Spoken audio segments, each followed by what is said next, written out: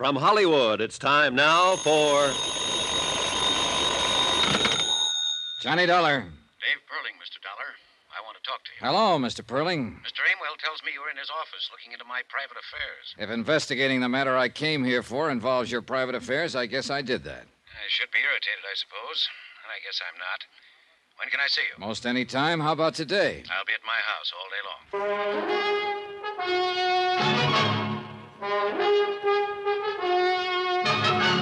Tonight and every weekday night, Bob Bailey in the transcribed adventures of the man with the action-packed expense account, America's fabulous freelance insurance investigator. Yours truly, Johnny Dollar.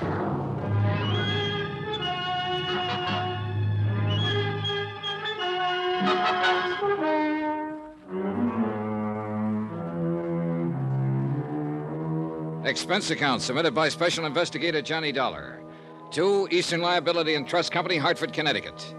The following is an accounting of expenditures during my investigation of the Perling matter.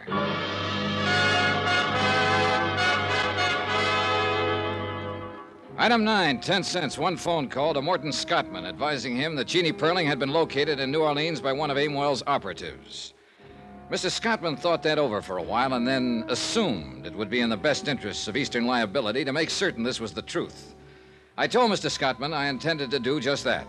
Item 10, $5, cab fare from the New Weston Hotel to the home of David Perling. Hi. Come on in. The man who opened the door wasn't a servant. He wore a dark blue double-breasted suit. He smelled of cigars and bourbon, and private detectives stuck out all over him. He jammed a pudgy finger in the general direction of what later turned out to be the library, and I followed. The room we went into was empty, except for us. As far as I could see or hear, the rest of the house was empty, too. The man in the blue suit sat down on a leather sofa and pointed to a quart of bourbon that had just come out of a sack. You must be this Dollar guy, huh? Yeah. Mr. Perling will be along in a minute. He asked me to say hello to you. By the way, my name's Brad Copeland. I'm one of Niles' men. Niles Aimwell? That's great. Where is Niles? He's with Mr. Perling. They'll be along. Sit down, relax. They said they thought it was about time for a little conference. What for? The girl's been found, hasn't she? Oh, sure. Now they gotta figure some other things out. I'll bet. You don't believe much of this, do you? Nope. Well, then I'll put it this way. I'm the guy who found Jeannie Perling. How about it now? Okay.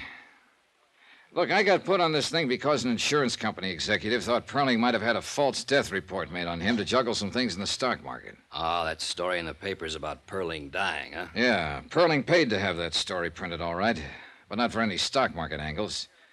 He did it to try and scare up this daughter of his who scrammed away from home a year ago. Now, I found that hard to believe, even after I talked to Niles Aimwell and he told me the agency had been hired to find the girl a year ago. I suppose you're one of the men who's been looking. Yeah, that's about it. No luck, either. Then yesterday morning comes a phone call. I don't know who it is, tells me where she's living, what name she's using in New Orleans. I scram down there by plane and check it out. It's all true. So I come back here, and here I am. Conference. You found her on a tip from somebody you don't know? Man or woman? Always a man's voice. Wonderful, ain't it, what happens sometimes? How does it look to you? Like a sealed freight car full of nothing. That's the girl down there in UO, all right. I managed that. I picked up her prints and checked them with what we had to go on. But what's what, I don't know. What's Aimwell going to do now? That's why the conference. We see what we'll see. Relax. I tried to do that, but I didn't do very well. Copeland settled to his bourbon, and I picked up and laid down a half a dozen magazines, smoked 2 cigarettes, paced up and down. Finally, I heard a door open somewhere, and Niles Aimwell and David Perling walked in the room. Then Aimwell motioned Copeland to his feet, and both of them left the room without a word. David Perling and I were alone. How much do they pay you, Dollar? Oh, I'm paid well enough. What's that got to do with it? I was just curious, is all. You seem like a competent man. As a matter of fact, the most competent I've met, and that includes Mr. Aimwell and Mr. Copeland. By the way, I just fired them. Really? I don't think I need them anymore now that I know where Jeannie is. Oh? You've had an extraordinary interest in my affairs lately. I'm willing to bet that you won't leave me alone until you're satisfied about my daughter. You'd be right. I want Jeannie to come home. Here, where she belongs. Why don't you go get her? I think that might be difficult under the circumstances. I'm afraid she bears considerable rancor for myself and Mrs. Perling. Perhaps someone like you could, persuade her that it would be the best thing to do. I go down to New Orleans and get her? Exactly. I was going anyway. Oh? Why? Well, offhand, you don't seem like the father who's happy to know that his daughter, whom he hasn't seen or heard from in a year, is alive and well. You haven't made a move to go and pick her up yourself. Also, she was found too soon and too fast after I got in on the picture. You can stop right there. I'm sure I wouldn't even attempt to explain any of those things. I didn't think you would. Or could. Hmm? I'm on my way to New Orleans, Mr. Perling, to get your daughter. I think she'd be crazy if she came back here, but I'll take it up with her. Do that. I wonder if you'd like to try to explain something else for me. What? Why you were feeling me out a couple of minutes ago to see if I'd buy off. Get out of here. Get out. Why not? Expense account item 11, $113.15. Airfare, incidentals, New York to New Orleans, Louisiana. The temperature was exactly 28 degrees hotter when I landed. In the cab from the field, I peeled off my coat and loosened my tie and took off my hat. I walked into the lobby of the Roosevelt Hotel that way. Everyone else seemed cool enough in linens and tropicals. Everyone except myself and a big blonde giant of a man leaning against the CNS ticket counter. Boy, take Mr. Dollar to 511. The giant smiled when he saw me and stuck out his hand. Well, I'm certainly glad to see you. We thought you'd never get here. Hope you had a pleasant trip. I was okay. I know you're tired and hot and would like to wash up a little and refresh yourself, but the rest of the boys are headquartered in 810. They're mighty anxious to meet you. Mighty anxious. Us Delta cotton growers are going to make it or break it at this convention. Yes, sir. Yes, sir. We sure are, aren't we? As soon as you're cleaned up, you come right over. We have a drink, and I'll show you around the town. Yeah, that'll be swell. 8:10? 8:10. About an hour? About an hour. I'll see you. Hey, clerk. Yes, sir? How long have the Delta cotton growers been in town? Delta Cotton Growers. Well, they had their convention last month, sir. Who's registered in 810? We have no 810, sir. I'd done someone dirty. When he came over with hand out in front, I was supposed to say, "You got the wrong fellow. My name's Dollar." But I made him play it out for a particular reason. He wanted to know who I was, and he didn't quite know. But then I wanted to know who he was, and I didn't quite know. I wanted to know him because of that .38 strapped under his left arm. It bulged out just enough to make me curious. By 7:30, I'd eaten dinner and found an address on Ursuline Street, the address where Jeannie Perling was living. The mailbox carried that name. It was one of those unpainted apartment houses in the French Quarter, full of heat and low-watt light bulbs. The girl who opened the door was a medium-sized blonde, and she wore a black dress. The girl I was looking for had coal black hair. Yes? How do you do? My name's Johnny Dollar. I came here to see Jeannie Perling. Come in, please. You're a friend of Jean's? In a way, I just came from New York. You know her father, then? Yes. Oh. I'm Janice Floyd, Jean's roommate. This way.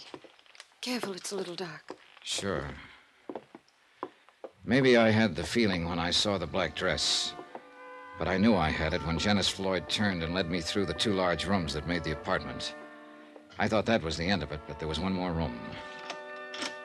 The blonde girl stood to one side so I could see in. The perspiration began to trickle down my face. I knew what was coming. Here she is, Mr. Dollar. She was there, all right. As lovely and as young and beautiful as the picture. There was a candle burning at her head and feet. And she was dead. I don't know how long I stood there in that dark room staring down at her. I think there were other people in there, too. Dark people, heads bowed, hands folded in front of them, all looking at her. How'd it happen? Leukemia. You know... Didn't you know her very long? No. No, as a matter of fact, Miss Floyd, I didn't ever know her. I certainly didn't know she was dead when I came here tonight. I hardly expected... She asked that it be this way. But who are you? I'm an insurance investigator. From her father? Not exactly, no. Oh, yes, I see it now. You aren't the first one who's been here looking for her. There have been others. Detectives and lawyers trying to get her to go back. What? If he'd loved her, if they'd loved her for just one unselfish moment, she would still be there. Well, Mr. Dollar, she's where her father can't bother her anymore. You tell him that when you go back to New York. Tell him he can stop hiring lawyers and detectives to find her. Now, get out. Expense account item 13, $5, the usual charge in any city for having a legal document copied and photostated. A death certificate verifying the fact that the girl had died on the 20th day of the month. A medical report attached to the certificate named the cause of death as leukemia.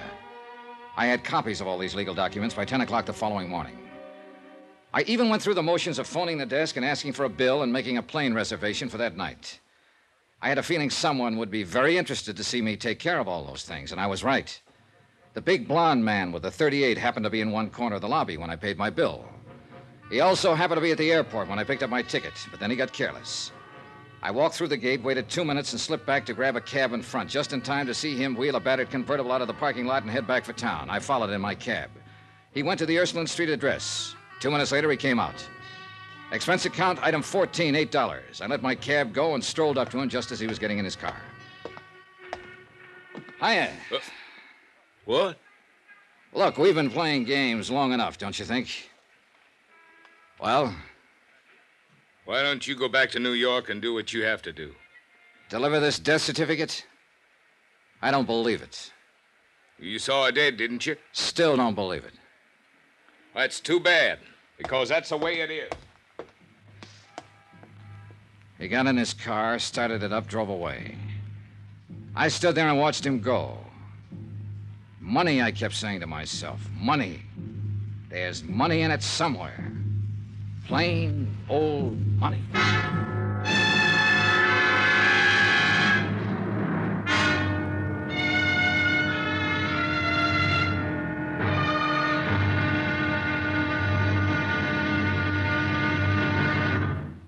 Now, here's our star to tell you about the final intriguing episode of this week's story. Tomorrow, there's still money in it. More money than it takes to save a life. Join us, won't you? Yours truly, Johnny Dollar.